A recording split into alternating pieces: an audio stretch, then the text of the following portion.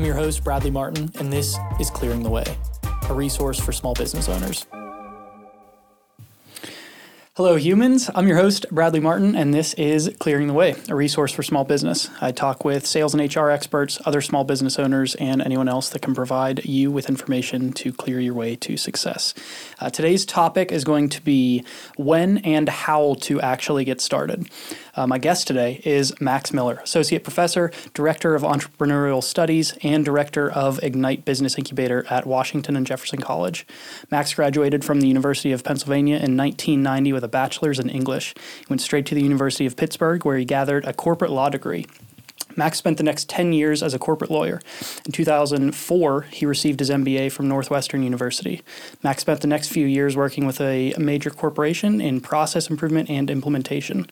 Over the next several years, he moved through a few new organizations where he was the Chief Administrative Officer, Director of VIP Experiences, Executive Vice President, and COO. In 2016, he joined the staff of Washington and Jefferson College. Max has also started a few of his own businesses. He's been the president and chief tasting officer for Raise Your Spirits for the last 17 years, where he helps organizations build lasting internal and external relationships using unique tasting experiences. Max leads the Ideas to Enterprise program at Ignite, where local small businesses join a 5-week program that teaches business owners the fundamental skills for leading a successful business. Max, thanks for being a guest on Clearing the Way. Great to be here.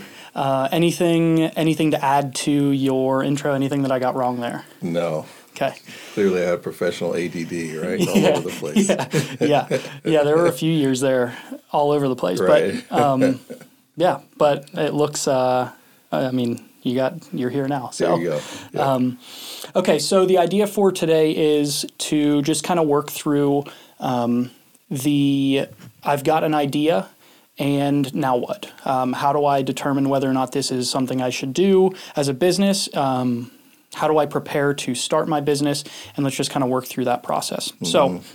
So I've got, and we'll try to differentiate between whether something is a product or a service and how those things are different too. But yeah, let's just start. So I've got this idea. Okay, I've got a brilliant idea. I think it's brilliant. Where do I get started? What should be the first thing that I do? I know I've got a ton of questions here for business plans and all of these things, but how do I know if this is even something that I should be pursuing or not? Mm-hmm. Research. Right. That was one of my biggest learnings in the Heinz phase of my life was just around customer knowledge and validation. And so just really starting to understand the market with your idea. You know, if it is something that's a physical good, and let's say it's something that's a unique idea that's out there, you really do want to check the landscape, and see what's out there. So as far as like competitors would be concerned, or what should I be looking for? A lot of things. I always encourage people to do what we call outside-in thinking, which is figure out what's happening in the marketplace first. So your category that you're going into, if it's a product, start to understand what's going on with the category in general. So, for example, there's almost a trade association for everything on the planet. I don't care if you're basket weaving or you've got a high technology. There's usually some trade rag or something on the web where you can start to get a sense of the issues that are floating around, products that are out there like yours. It's a combination of primary and secondary research. Okay. Right. So what we're talking about now is secondary, which is find resources and learn as much as you can to be a student of the industry that you're going into. Okay, and is that different between if it's a product versus a service, or how? The same. Okay, definitely the same there. Okay, that component of the differences comes into play later when you're figuring out your components of your expenses and the like. So with the product, you typically have to invest in making it before you get any revenue, right? So service is a little different, but as far as the research, for sure. Okay, so when I'm researching, what what are some indicators that this maybe is a good idea, or whatever's easier, whether what this is a good idea or this isn't a good idea? What are some of those things I should be looking for? Sure. There's some signals. So one is the market that you're looking to go into, is it growing or shrinking? And regardless of which one it is, you need to understand why. Okay. Right. So if it's a trend or a shift that's converting into a trend, and you see in all the data that you see in terms of your research is showing that it's a growing category, you can at least check the box on, okay, this space I'm going into, it's growing. Okay. Are there any indicators I should be looking for to know if I'm too late? Because I feel like there's a lot of those times where people they have this idea now for this, whatever you want to call it, that is maybe unique, but also maybe not. That's the tide has already it's already come through. You're too late to the party. Is there anything to look for with that, or? I would say if in terms of being too late, you would see the product out there or some competitive type of product. Okay. And that's fine too. Competition is okay. Yeah. It's a matter of the value that you're going to bring with your products. I mean, it always boils down. The reason research is important is because you got to understand how the customers are behaving. Right? Like seeing that a category is growing, for example, is a signal of something. Right? Certainly it's a signal that people are buying more of whatever it is, but it's also a signal of some behavior that's happening at the customer level, right? That's driving that growth. And that's where, knowing the customer is a lot of this ballgame here to win it. That's a part of what the research is about. Okay. This came up as of today, it hasn't released, but it will be releasing tomorrow. Okay. We covered the knowing your Janus. Yeah. But basically who your customer is, who Absolutely. Are you actually selling to? Do you have that, since that keeps coming up, I talked about it then, but do you have recommendations for how should I go about thinking about who my customer is? And how do I find them? How do I figure out where they're at? And then that's going to help to guide us and tell us, is this a good idea or not? But how should I be thinking about that? A couple of things should come out of the research in general. And these are things that, when I say the research, just Googling online certainly as a starting point. But certainly when you look at the trade magazines or any of the business rags, you'll start to see comments about either behavior or, are there some pain points in the industry that exist that certain products are filling, or you might see that the customers are businesses, so if it's a B2B scenario versus a B2C scenario, those are two different dynamics. Yeah. And so in terms of understanding the customer, B2B scenarios are so relationship driven, they tend to be larger dollar items, higher volume. Yeah. In those instances, you can look at the customers that are out there and start to learn their behaviors. Okay. Right? Just to see if it's a component part of what they're buying, that's one thing. But if it's some service, that they're using as an organization, then that's another thing. Okay. And those are generally sales-driven types of thinking. You have to think about the rationale for their purchases.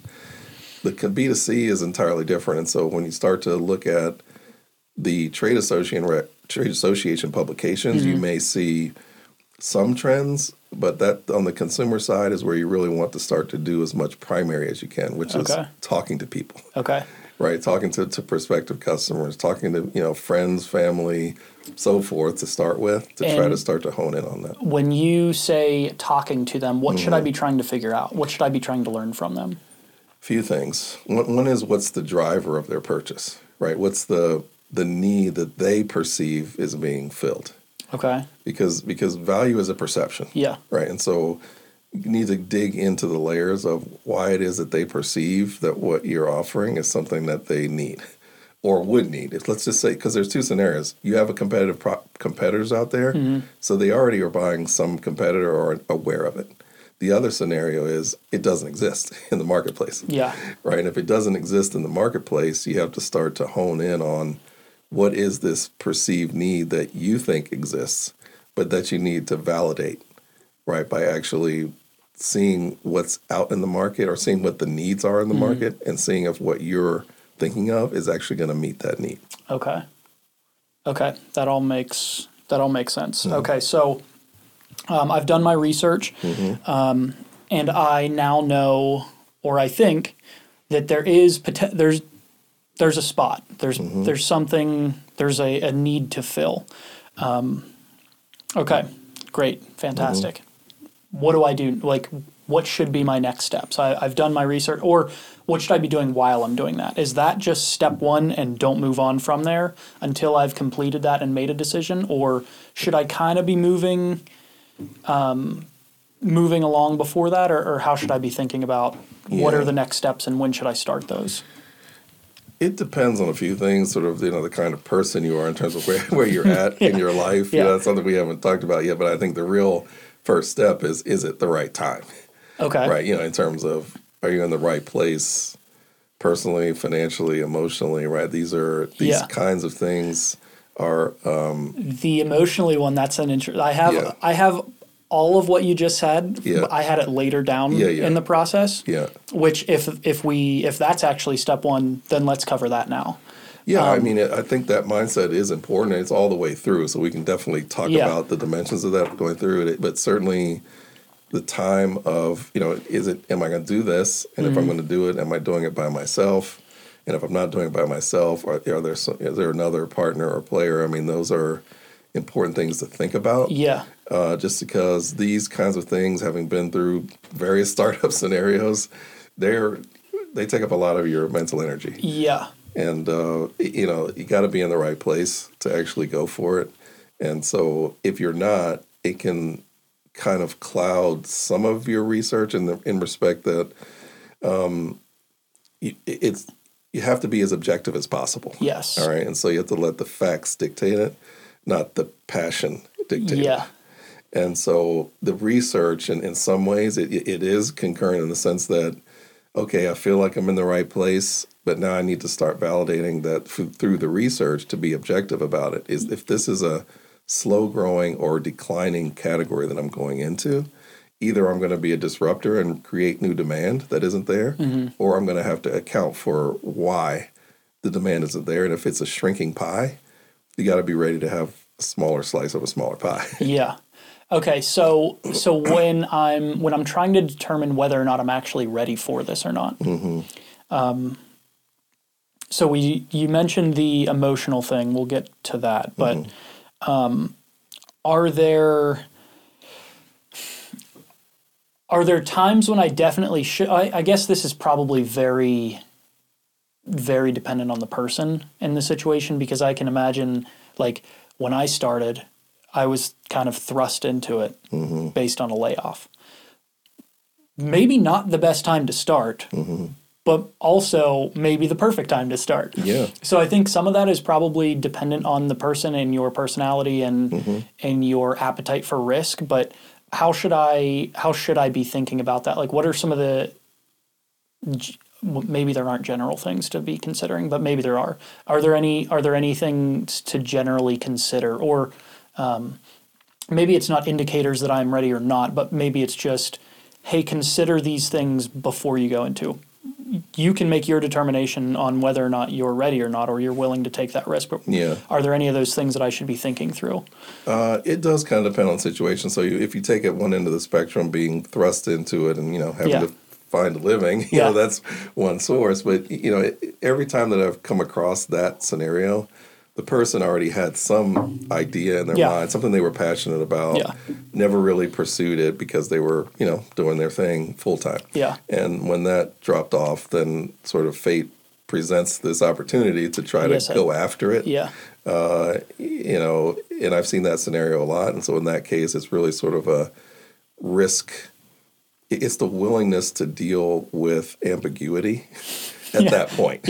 Right. And if, and of course it helps to have some financial backstop in that regard, or to be able to do it, which can, for some people, can be an incentive to, yes, at least I can afford to try to assess this and not worry about paying my bills.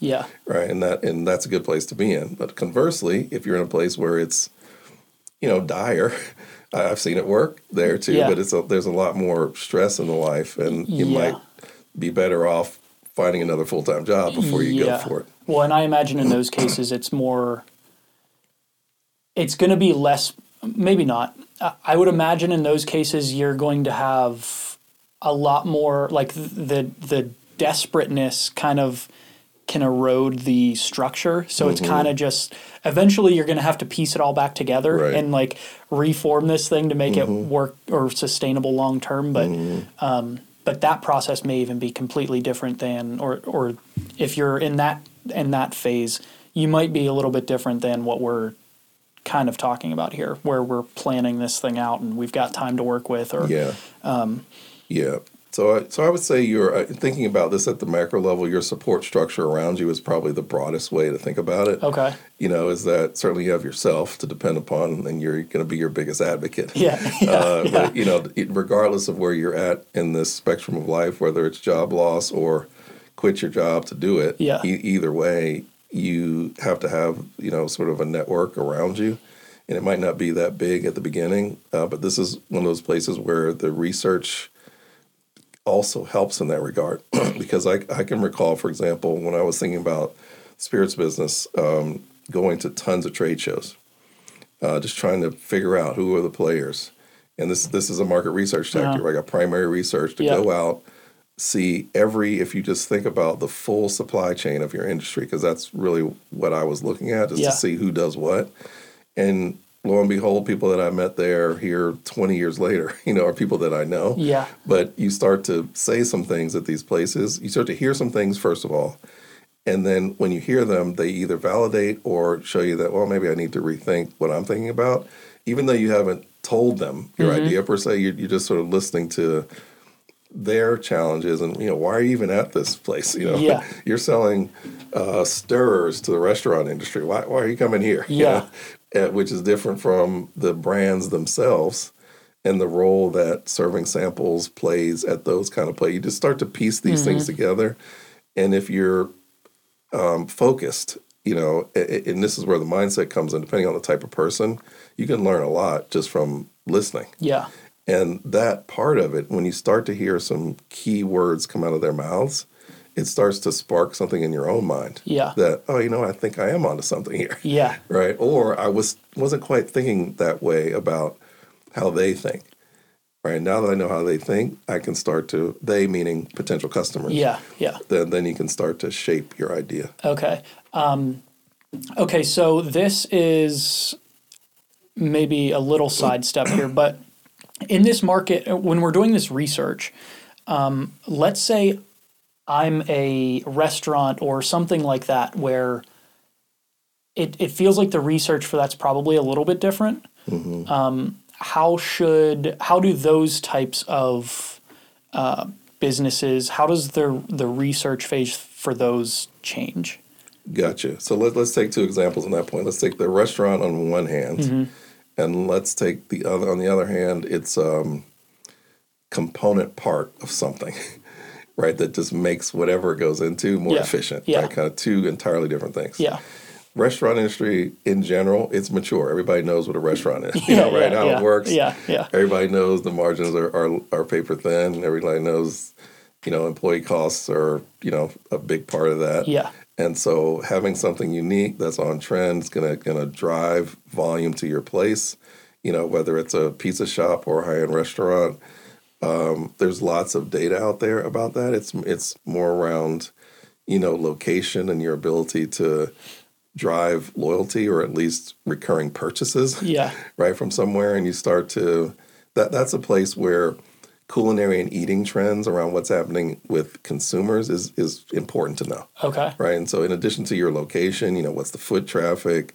Am I in the right place? And are there other restaurants around me that are similar in competition? But how, is the area growing or shrinking? Right? There's all those dynamics that, in terms of research, a lot of that can be done primary, especially, entrepreneurs like to talk to one another. So especially restaurants, you can go to talk to other restaurant owners, especially if you're not in the same genre of food. Yeah. They're going to talk to you, and you can sort of get a sense, what's happening on this block? Yeah. What kind of customers? What did you do? You have to go through these things and kind of learn a lot, primary.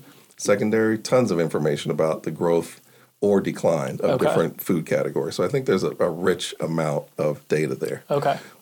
On the other hand, with the component part, and let's say it's specialized and niche, this is where it can be tough. I mean, a lot of times that I've seen these kinds of ideas, it's from someone who was in the industry. And they discovered from their years, why are we using this? If somebody would just, right? If somebody would just, then they're like, oh, maybe I should do that, right? And then they sort of have an understanding of where that component part fits, so they kind of have some research already. The person who has no information, it's a little harder. This is where the trade association piece comes in, trying to find out, who the buyers are of that component part, how they make their decisions, where you're even going to get the materials from, for this part. Yeah. There's a lot of other factors in that scenario that you need to shore up to really understand the size of the opportunity. Okay. And in this first research phase, should I be considering costs of anything yet, or is that kind of later on after we've determined that this is a good idea? Or I imagine that should be. You can't really determine if it's a good idea if you don't know what the costs are. So the costs usually are coming later. I mean, it's good to be accumulating this in general, but before you go down the path, because see, costs are part of a larger equation. You got to look at both the cost and the revenues together to really understand if it's valid. Yeah. But before even getting to that, just really digging into the need in the market. Okay. Like, what is that need? And then, because, see, the costs are going to vary depending on how you decide to go to market. Yeah. Right? Depending on the material. For our one example about the component part, certain types of materials sourced from somewhere, how many suppliers are there? I mean, there's a lot of different things going on. Yeah. On the restaurant side, generally speaking, front of house, back of house, what those are. Yeah. What your POS. Well, there's also like, maybe this is a better food truck idea. Maybe this is a delivery service idea. Maybe it's a pop-up. Maybe I'm making it at a commercial kitchen and shipping it. There's a few different business models. Yeah. Right. So in terms of the sequence, it's sort of research and then really dig into, all right, what's the go-to-market strategy? How would I do this? Yeah. And once you figure out all the activities that you think you need to do, you got to assign some cost to them. Yeah. Okay. All right. So I have I've done my research now. Mm-hmm. We've kind of determined what we're looking at for both for a few different types of businesses. Okay, so now, what do I need to do? Should I now be looking at those costs? Should I now be coming up with a business plan or figuring out how I would actually make this thing work? What do I need to do next? Yeah, and maybe we might be potentially oversimplifying because it's probably not a linear thing. It's not linear, no. But these are all steps along the process that you should be kind of working your way through. Yeah. I would say it's definitely not linear, but I would say the research is foundational in that regard. So that is, whether it's a pyramid base of I tend to think of these things as a cube. So they all have different dimensions. Each of these sections we're talking about is one side of a 6-sided cube, and you've got to look at them that way. So yes, you're looking at research first, but you spin it, and now you're looking at customer dynamics, and now you're looking at operations, and now you're looking at HR. Right? You got to look at all those things. So I completely agree. It's not linear, but foundational is learning your category. Yeah. Right. Just because that's. Eventually, if you got to raise money for this, you got to be able to contextualize it. Yeah. For even if it's brother, sister, whomever, and they're going to invest, the contextualization part is the market research, and so you're able to tell them, I'm not, just pulling this out of a hat. I've done the research. It's there. I've talked to people. There seems to be a need. Or if there's competition out there, they are struggling with the way that the competition is delivering the good or service, and the way that you're going to do it is a little bit different, right? So you start to build out this differentiation piece that makes it worth going forward. Yeah. But you're constantly, it's an evolution. Yeah. Right? And the more you learn, the more you may evolve the idea. But putting it on paper, to your question, is important. Okay. Even if you're not going to raise money from someone externally, it's a way of getting things down and starting to put some path, on paper to kind of do this. So the key next component of this is, you have this idea, but what really is the product? Yeah. If it's a physical good, then you have to, I need to design it. The component part, for example, that's one of those scenarios where you can't have somebody really assess it unless you have a prototype, right? Yeah. And so you got to figure out how to build the prototype, right? And then be able to shop it around to the different people. Restaurants different. Like, you're not going to just open and cross your fingers. That, some people do it, but you really don't want to do it that way. You want to really be methodical about what am I going to do to draw people to the restaurant, right, or to whatever the service is, right? How am I gonna? What is the customer acquisition strategy essentially? Okay. So when people talk about business models, there's all kind of different business models, but fundamentally, if you're going to be selling to consumers, that's direct to consumer, and you got to understand what it is you're going to offer them, how you're going to offer it to them, how often they're going to come in and do this, right? Start to build some legs around acquiring every customer. Okay. And what it is that you have to actually do. Okay. And I imagine that comes back to the knowing who that customer. You have to know who that customer is to be able to know any of that. Yeah. There is this construct called the empathy mapping. Okay. Which is knowing how your prospective customer and or consumer, how they see, hear, think, and feel, what's around them. What are they hearing from their peers? What do they want and think? What's impacting their lives, right? Sort of putting yourself in their shoes to understand what's going through their mind, and at the same time understanding the way that they are used to purchasing whatever it is you're selling. Right? Some things restaurants easy because humans are trained and programmed to go to places or order online and everybody knows that's the behavior. But if it's something that is new and unique, you have to shape people's behavior. That adds another layer to it, and the only way you can really help to shape that is to know that person's mindset, sort of how if they were about to make a purchase decision, where would they do? Where would they go? Yeah. And so we used to do a lot of this in ketchup, and when I was in my ketchup days, just around placement on shelves, size of packaging, different versions of flavors, right? These are all reactions to learning about consumer behavior, right? And so once you understand their behavior, you start to be able to shape the product, because a lot of time people get hung up on the marketing piece as advertising, when actually the biggest part is the product itself. And the product is a direct result of the learning. Because of what you've learned, you're creating this product, either to compete with something out there or to create something entirely new because you've learned that there's this need that's not being filled. So that's why you create the product. But either way, you got to have or service, because we're talking both. But either way, you got to know what that is. Then you can start thinking about promoting the product, how much you're going to price it for. Actually, really, how much you're going to price it for. So how much is it going to cost you to create this product or service? And once you've got the product and the place, and then the product and the price, then of course you have the distribution methods, how you're going to distribute it. And once you have those three things, then you can start thinking about talking about it, right? In terms of promoting it. Okay. But a lot of people start with I'm just going to promote this thing. Yeah. You got to start with offering the right service. Yeah. Or you can promote all you want, and it's not going to move the needle. Yeah. Okay. Yeah. So in terms of sequencing, just to answer your point is about sort of what next. That's really a big what next is customer validation, but product development or service to know that here's the product, and then here's how I plan on getting it to market. Could be selling it over a counter, or it could be selling it online. Could be setting up a booth at some of these conventions and trying to get over. There's all kinds of ways. How since we'll stay on that product,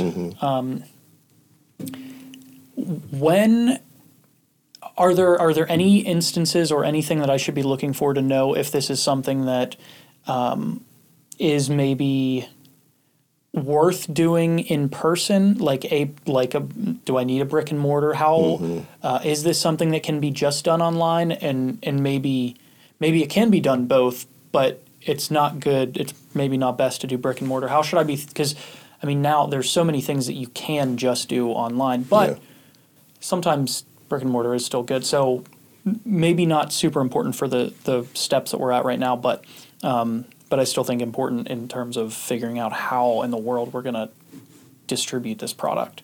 Yeah. It's definitely valid to talk about now in terms of that's a part of the go-to-market strategy. And so if it is a product that people are used to getting online and it's not something that they feel compelled to have some sort of tangible touch sensory element to it, then that works. I mean, there was a time when nobody bought shoes online. That time existed. Right. And clearly that's ubiquitous now to be able to buy them online because we have a confidence that what we buy, for the most part, is what we saw. Yeah. I'm still skeptical. Close it all online. Unless I've purchased from that brand before. And I know how things are going to fit. It's like that's still something that. And there's millions others others like that, but there's also hundreds of millions that are fine with it now, but because that scenario exists, you know that in terms of your product, if it's something that's already out there, there's competitors selling online, then this is where the consumer behavior part comes in. But if there are some layers of it that have a sensory experience element to it, like a restaurant or other services that lend themselves to someone seeing or a person or doing something tangible, then you might think about a brick and mortar, even if it's a place to just engage a person around the experience, and maybe they could still buy online. I remember reading, this is probably a few years back now, Samsung investing in locations that were all sensory. You couldn't even buy anything. So if you wanted to just see the clarity of the screens, they've got them up, use the devices. I think it was in New York City, but it was pushing the edge then, but I don't think it's so crazy now in terms of people being able to exist in a hybrid kind of scenario where they can see and touch and feel something. Well, I think Tesla operates. Similar. Tesla's doing some. You can definitely order your own online, but you can go do your drives there for sure in the showrooms. They were in malls and things. So, it was a little similar to that. So, all that to say is that when you're looking at both, as a person with the idea, your business model relies upon which of those channels you're going to go for. The online scenario, once you start going that direction, requires that you really understand how to push traffic, to your site, which is a whole other dynamic. But it's just the virtual version of how you're going to attract people to your brick and mortar. The thought process is the same. It's just two different distribution channels. And they both bring with them different challenges, and that's what the new business idea person has to think through. Okay.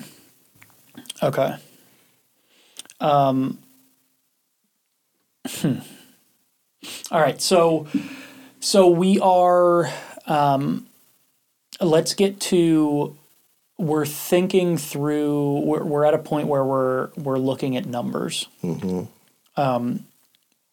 What types of things should I actually be looking at? Obviously, if I'm selling a product, I've got to figure out how much that's actually going to cost. But what else should go into? What numbers should I be looking at, and how should I be treating these things? How should I be coming up with? Obviously, pricing is going to be different depending on a ton of things. But what are some of the things that I should be thinking about for these numbers? I'm compiling all these things. What am I looking for? A couple buckets of things here. One is to just your revenues and expenses. I mean, the model is pretty clear in terms of building out your P&L, understanding what your revenues could be and what your expenses will be. So you're starting, if it's a product, then you're certainly going to have some expenses to get your inventory, right? So that's the second you start delving into that area, you start to think about, cash on hand to actually make this before I can get cash in to pay for it, right? So there is that dynamic that all product companies have to deal with. And that's where, if you're a startup with you either have personal savings, family loan, bank loan, whatever it is, and we could talk about those, but fundamentally you got to have the cash to pay for it. Yeah. But from a P&L perspective, in terms of mapping out the opportunity, it's here's all my expenses, and your expense mix. So certainly the cost of making the good is one big bucket of expenses, but then all of your marketing, licensing, permitting, trademark, legal fee, everything that's going into that in year one. So again, this may be dependent on the businesses, but what are some of those, what will most people have outside of their costs? Do I need to have legal? Do I need to have, should I be accounting for an accountant, or what?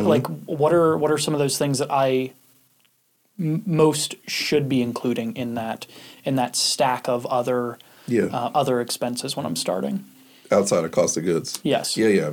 People, for sure. Yeah. That usually tends to be the biggest expense if it's not just you, especially for a restaurant, there's lots of people. But if it's even production, if it's that component part, you're probably having someone else manufacture it for you. And so just kind of getting an understanding of what's going there, that might just end up in your cost of goods, or it might end up being in some separate SG&A item, but you got to understand that. But certainly if it's your people, understand that. Even yourself, what you're going to pay yourself, if anything. The marketing component, certainly, and this is the, website basics and maintenance of the site, creation of your logos, right? Those are definitely buckets that people usually have in the beginning. If it's any kind of regulated, which most spaces are, any kind of permitting, filings, your actual business formation. We haven't talked about that, but if you're going to have a company, you're definitely going to have an expense to form your LLC, corporation, S corp, whatever you're going to do.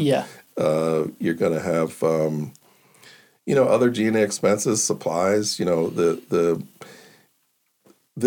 we're talking about is a financial pro forma, right? Which is a predictive financial document, right? So if you have a brand new idea, it's brand new, so you have no historic sales, right? So your pro forma is going to show, all right, this is all my startup expenses, and here's the mix of these expenses, and I'm going to anticipate that these expenses, some of them are going to be either one time, and if they're not one time, what's the recurring nature of them? Website, classic example, pay somebody for the site, maintenance, for the service, of them maintaining the site for you, which is way less than, the site itself.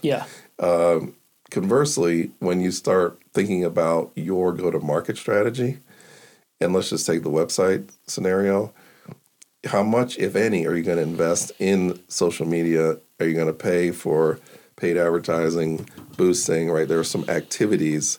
See, the pro forma is a numeric version of what you've already pulled together as your go-to-market strategy. Right? And so when a funder, or even when you're looking at your own finances, you're saying, I'm expecting that these expenditures are going to drive revenue. That's the whole goal here. Paying for the permit and licensing, okay, that's done, right? You pay for the website, done, unless it's e-commerce, in which case the website's critical, right? Because that's going to be your distribution platform. But as you look, and many pro formas look out 5 years, when it comes to looking at, all right, how am I going to grow from year 1 to year 2? You got to do something. I mean, some of it's going to be organic, right? So you're going to be lucky enough to hopefully it's the perfect idea and you're going to get some organic demand. The more realistic scenario is you're going to get some organic demand in year 1, but that's going to take you to your first plateau, which is how am I going to get from this plateau to the next one?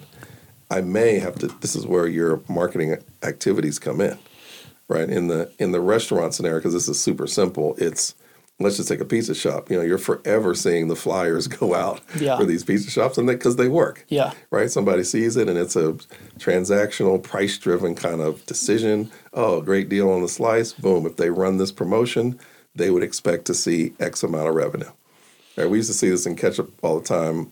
We would put, displays of the ketchup in the aisle, or on the end caps, you can just bank on an increase, right? Because of the way people shop. Yeah.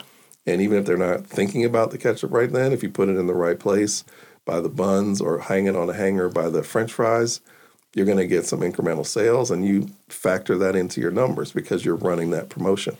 It's no different, with a small business in terms of here's an action activity I'm going to take. I'm expecting this activity to translate into sales. A lot of our, some of our clients at our members at the incubator, go to these farmers markets, and they sell everything. Yeah. Right. And so you could easily, it's very clear, if you do one farmer's market and sell 100 units, if you do two farmers markets, you should sell 200 units. Yeah. It's pretty clear. Yeah. Right. And you can build that into your financials. A place where I don't know that people get hung up, but I don't know that people really embrace the notion of there is no expenditure that should just go out into the ether. Right. It's an expenditure that ought to drive the growth or the value proposition for your business in some way. Right. And that's when you're pulling together these numbers, it's hard these are educated guesses on how your business is going to grow. Nobody knows the future. Yeah. But especially once you do enough research, exactly. You can that educated guess, the margin of error becomes way, way smaller. That's exactly right. And that's why it's done first. Research. Yeah. And that's why you do it first to say, I'm predicting 5% sales when the whole category is only growing at 2%. I mean, that's highly unlikely, right? Yeah. So you kind of have to, level set based on your research. Okay. Okay. So, so we've got some numbers down now. We know what my costs are going to be. We know how much I can finally pay myself. We know all these things. We've got this pro forma done, and that is something that definitely should be done. Yes. Okay. Yeah. For two reasons. One is when going back to this notion of, are you in the right place in terms of your own personal mindset? Seeing the size of the opportunity can help you in a couple of ways. One is, if it looks like it's the right size pie, it gives you incentive to go forward. So that's good. Yeah.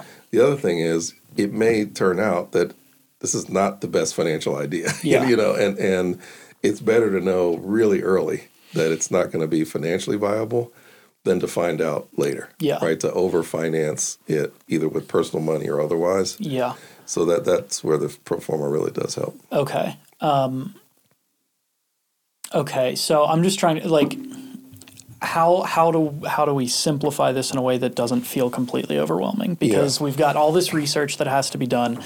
I don't know what the hell I'm doing. I'm some guy that's trying to sell some donuts. Yeah. Or whatever it is.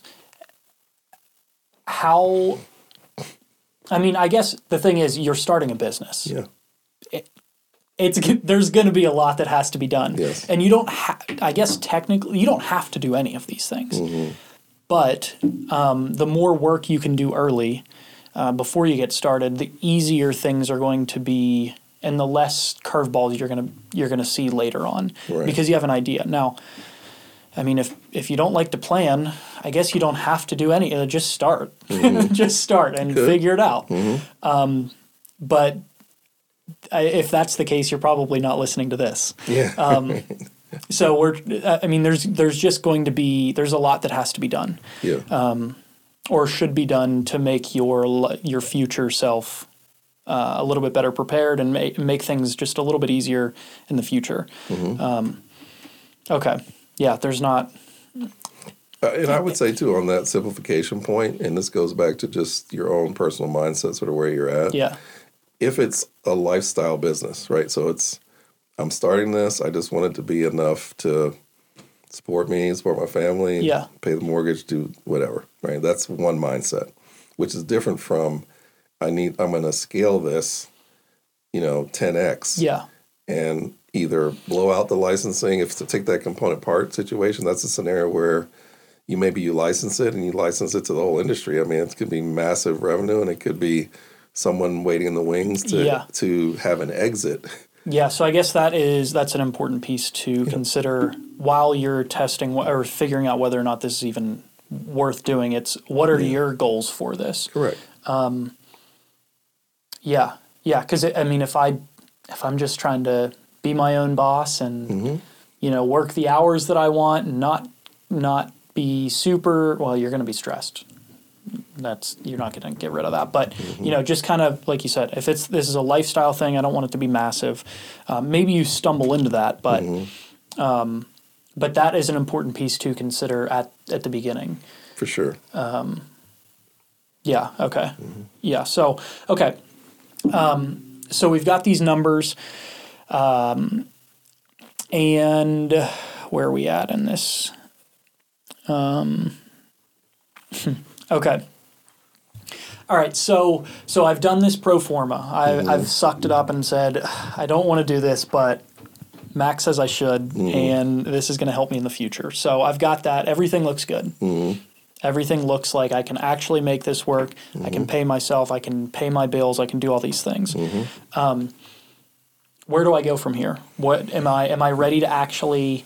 I guess if it's a product, I need to make sure I can actually execute on this. Correct. If this is a restaurant or something like that, I'm probably looking at spaces now, making sure maybe I should have an idea of the spaces beforehand, but probably don't have any spaces acquired. But maybe this is the time I'm looking for financing. Where are we at now? Yeah, all those things. Okay. I mean, if on the restaurant side, if it's something like that, or any kind of service business that has a brick and mortar component to it, you really start to look at, all right, what's the physical location?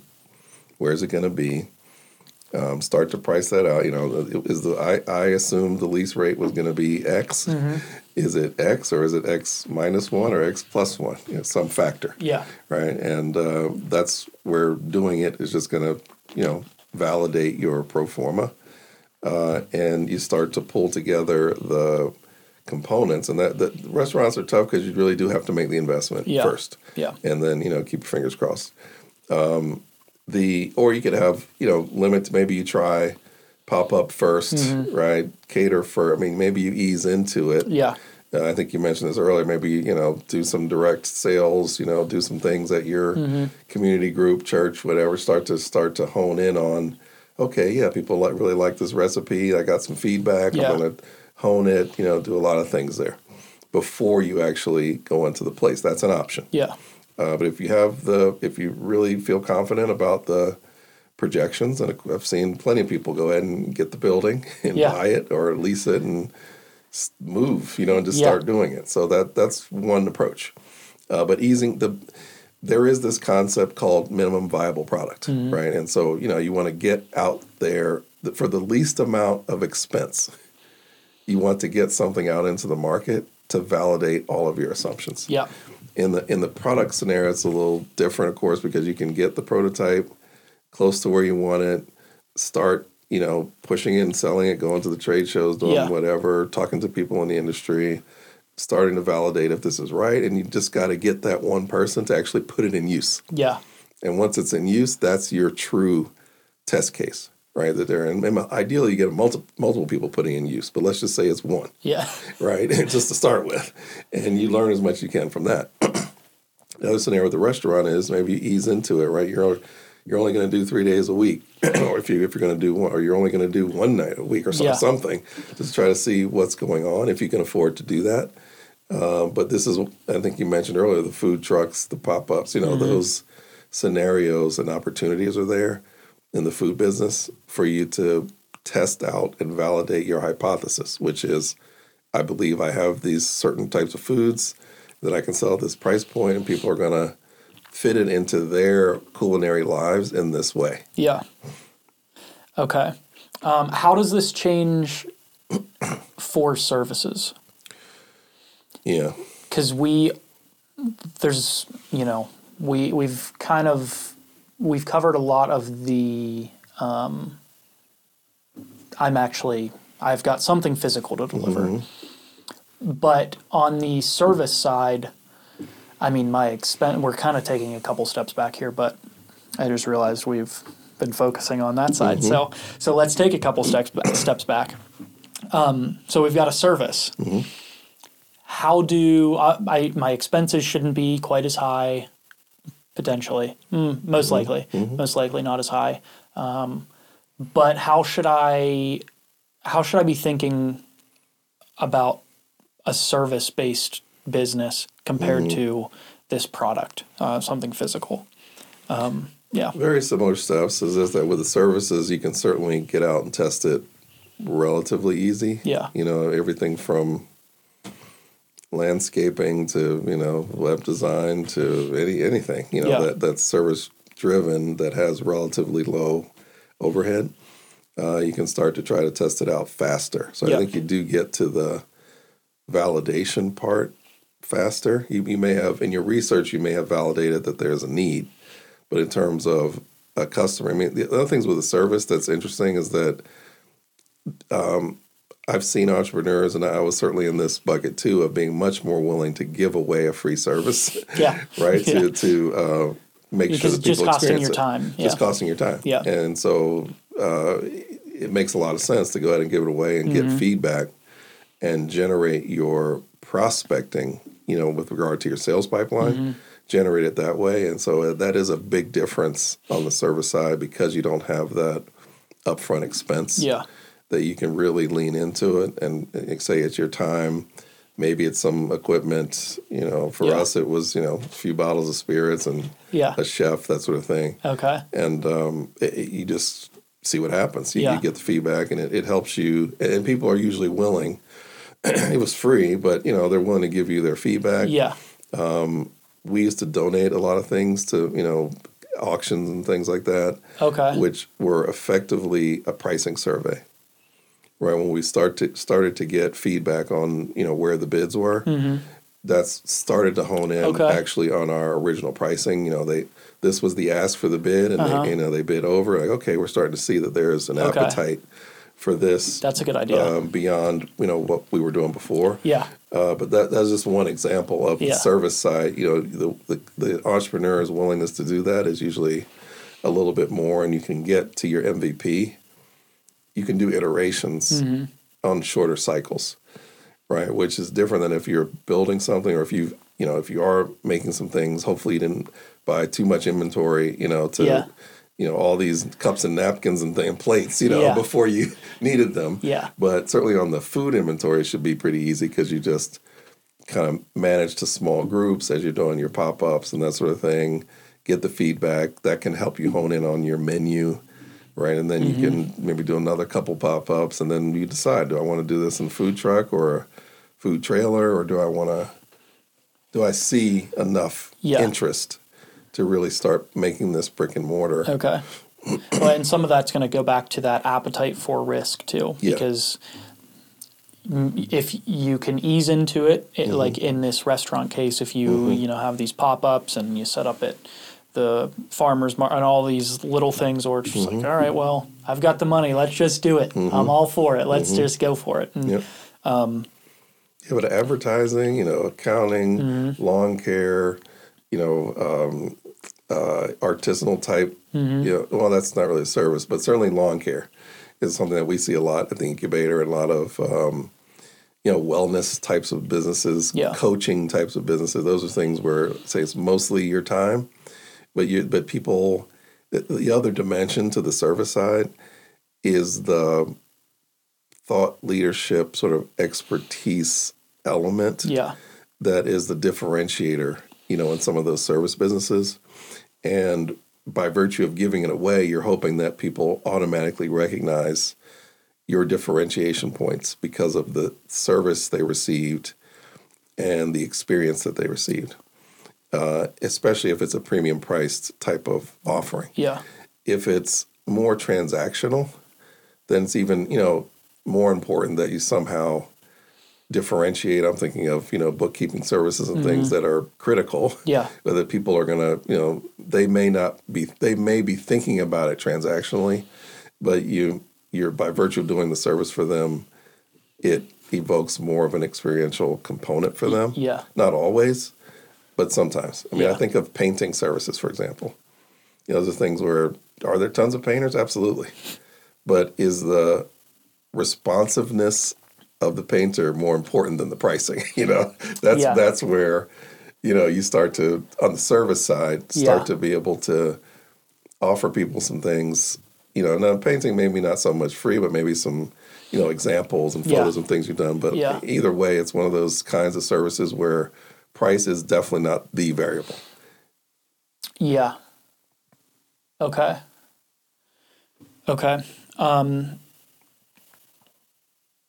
Let's see here. Okay, so at what point so I'm ready to actually start now. Mm-hmm.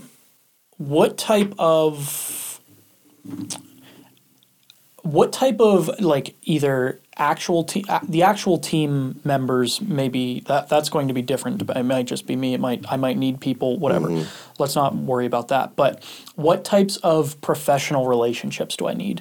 So do I, obviously in most cases, it might be better to have more than less, but do I need to have an accountant at the beginning? How many things can I do myself? Mm-hmm. How many things should I not be doing myself? And at what point do I actually can I test some of these things without actually becoming a business? And at what point where in this process should I have actually filed my paperwork to be legit now? Let's start with that one first. The reason that you create the entity in the first place is to create a layer between you personally and customers or consumers in case of liability. Yeah. Right. So think of it as a protective shield with different degrees of protection based on your entity. But certainly a lot of people start with the LLC, which is fine for small businesses. In some instances, investors may want to see at least an S corp to invest in because they have the perception, and they're right, that there's more governance around that, right? So an LLC, you don't have to have a board meeting or anything, right? You just have to set it up. However, if you open your restaurant and somebody falls in there, and who are they going to sue? They're going to sue the entity, right? And that's critical. And we won't get into the taxation piece, but fundamentally, liability protection is important for any legal structure. So it is important to get that in place, right? Especially if you have a brick and mortar space. I highly recommend doing that, and not solo practitioner. Sole proprietorship doesn't give you that protection. So in terms of as soon as you start thinking you're going to be in business, get that entity formed, get a tax ID number from the IRS. Take both of those things to the bank, and now you've got a bank account. It's a very simple process. Right. And that also helps you keep things separated in terms of dollars coming into the business, and you have an account for that, and then you have an account for this. So that's just good fundamentals. So timing-wise, as soon as you start doing business, it'd be good to have that entity in place. And probably once you've decided this is actually going to – whenever I've decided this is – okay – we're going to take this at some point we're going to open. I don't know maybe how it's going to work yet, but I've decided this is something viable and something I'm willing to spend time on. Okay, let's do that now. Okay, so now I'm closer to opening, or I'm also at that same point, but what types of other services should I be considering? And I mean, they're definitely all not necessary. But some are definitely going to be more beneficial than others. But what are some of those things I should be considering right off the bat? Yeah, here again, it depends on the industry, but certainly if it's something highly regulated, or if you're a component part is patentable or needs to be, certainly you need to talk with a lawyer about that. Okay. Because that's not a skill set that most of us have. And I practiced for years and don't have that skill set. In terms of filing and going through all the iterations, right, of that filing requires a professional. So that's on one extreme. On the other, if your place, just the lease if you're leasing a place, that's brick and mortar, it helps to have a lawyer look at that. You don't have to have them on staff, obviously, but that's something that needs to be reviewed. And, understanding all your licensing and permitting, that may not cost you anything because you could just talk with the city about it, and they should be able to tell you that for free. But, there's others that, are starting a nonprofit, for example, still a great service or a product, but you got to get your 501c3 formed. You got to have a lawyer for that who can help shepherd through that process. So there's some things, some professional services that are going to be driven by the specific industry. Yeah. If you're starting a landscaping service, it's not a whole lot. You get your equipment and you get your LLC, and lawyers probably not. Accounting, not until you're making some money. Yeah. You can get maybe insurance. QuickBooks insurance for sure. Yeah. But that requires a one-time professional, and once you pay that, that's just a ongoing fee. So it really does depend. But I'd say formation, definitely in terms of intellectual property, got to have the lawyers.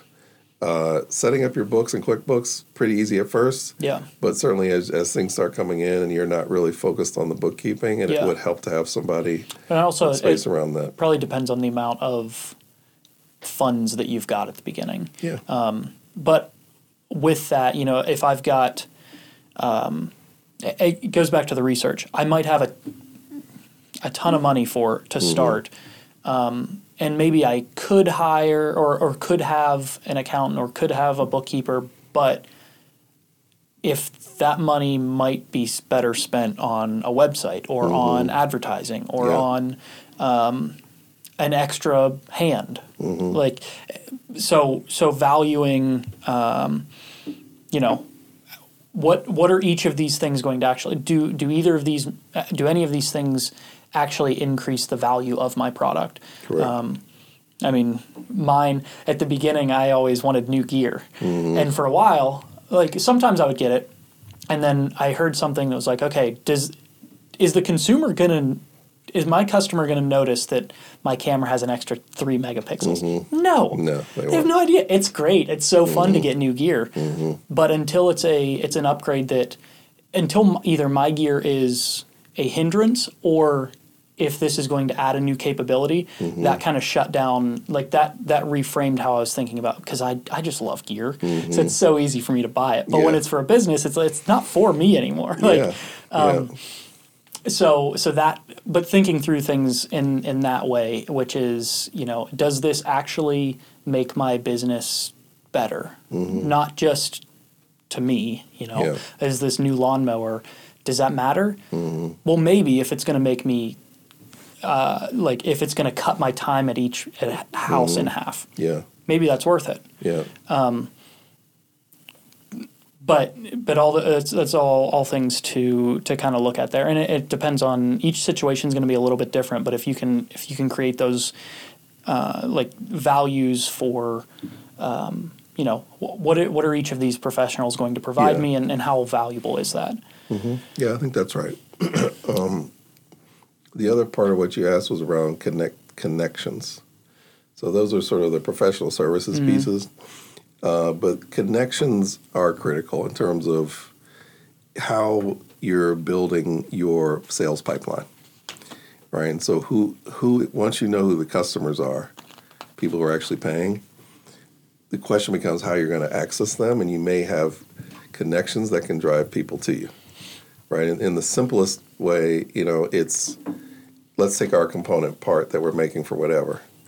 If it's being sold into a large industry, if you were able to connect with someone who was a former buyer, in that industry, right? And you start to pick their brain, and you start to say, oh, okay, I get the dynamics of how they're making that purchase decision.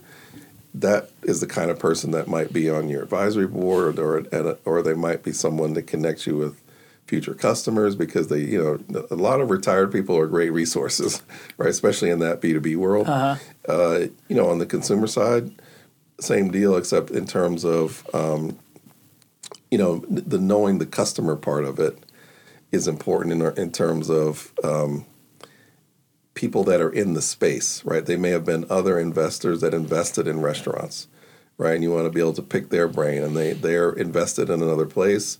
Yes, you may be competition in the sense you're in the industry, but it's not really competition in the sense of the genre of food. And so, you want to pick their brains and see what they know. It could be as basic as, we use this vendor for our plates, and we save 30%. You know, I mean, that's important. Yeah. Right? There's sort of these operational benefits on the one hand of connectivity with the right people, but there's also the strategic benefits, right, in terms of them helping you build out your sales pipeline because of who they've connected you with. The number of this is why advisory boards are can be useful. Yeah. Because there are people that are connected in different ways. Right? Some of them might connect you directly with a customer, which helps with your sort of external strategies, but the others may help you with being a more efficient business because they've been in your shoes before, and they're going to help you sort of focus on the business in a different way, right? And so that part of it, when you start to think about small businesses, any business of any size, but certainly small businesses, this is where that sort of surrounding yourself with people within your space that have different roles, some of which are complementary for your internal operations and some are complementary for your external sales initiatives. So these are the kinds of people that you bump into at chamber meetings or expos or you name it. This is why being on your game kind of as a small business owner to sense when somebody's potentially a resource, right? Not to take advantage of it, but to have them as a resource that might be mutually beneficial. Yeah. Okay.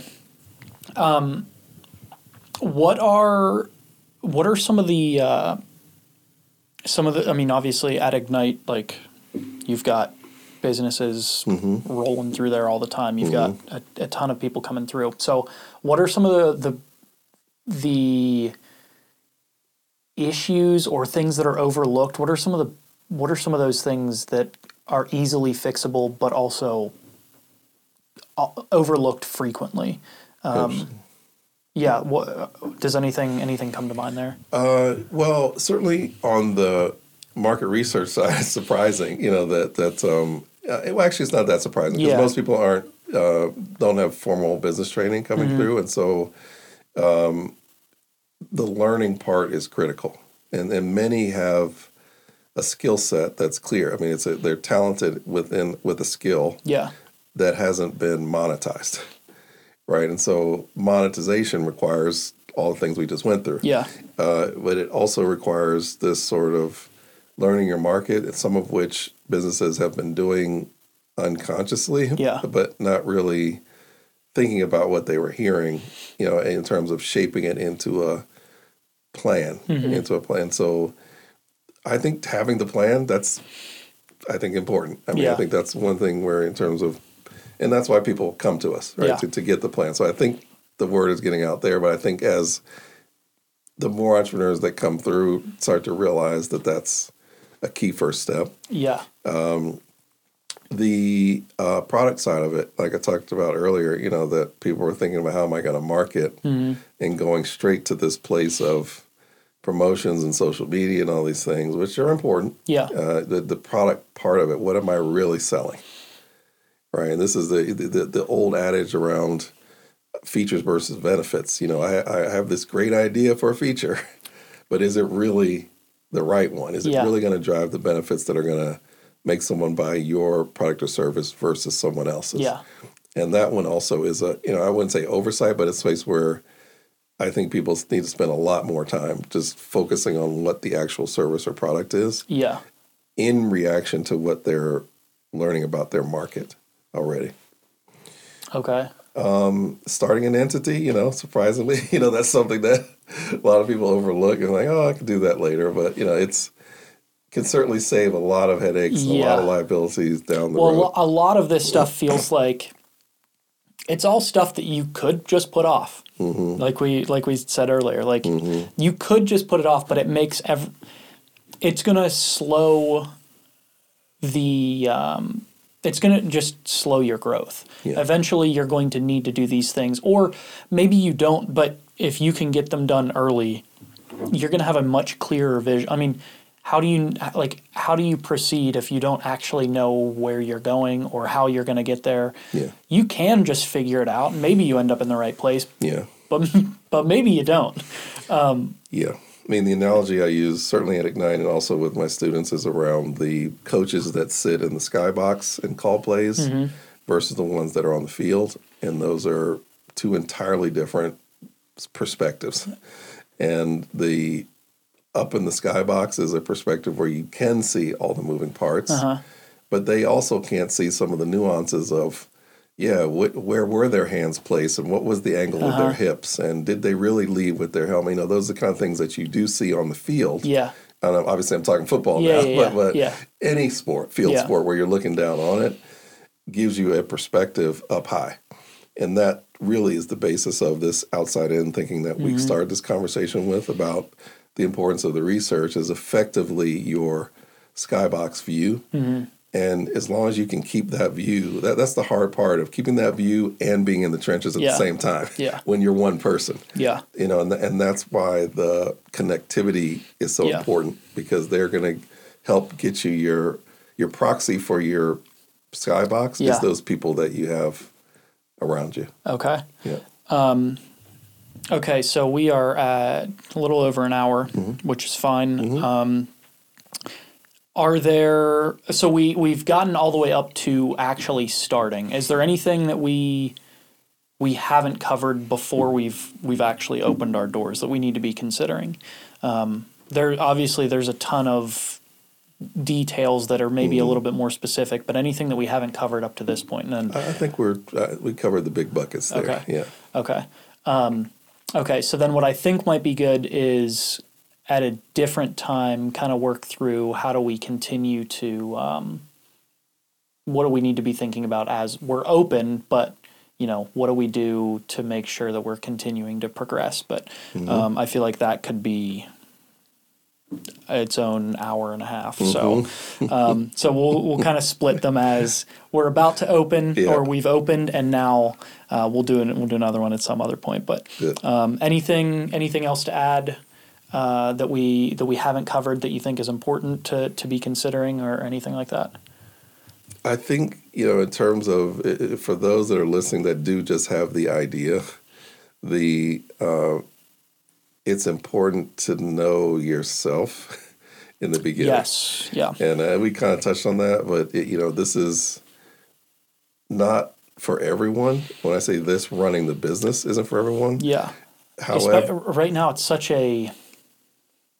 the like entrepreneurial business, a business owner thing, it's just so like cool. Yeah.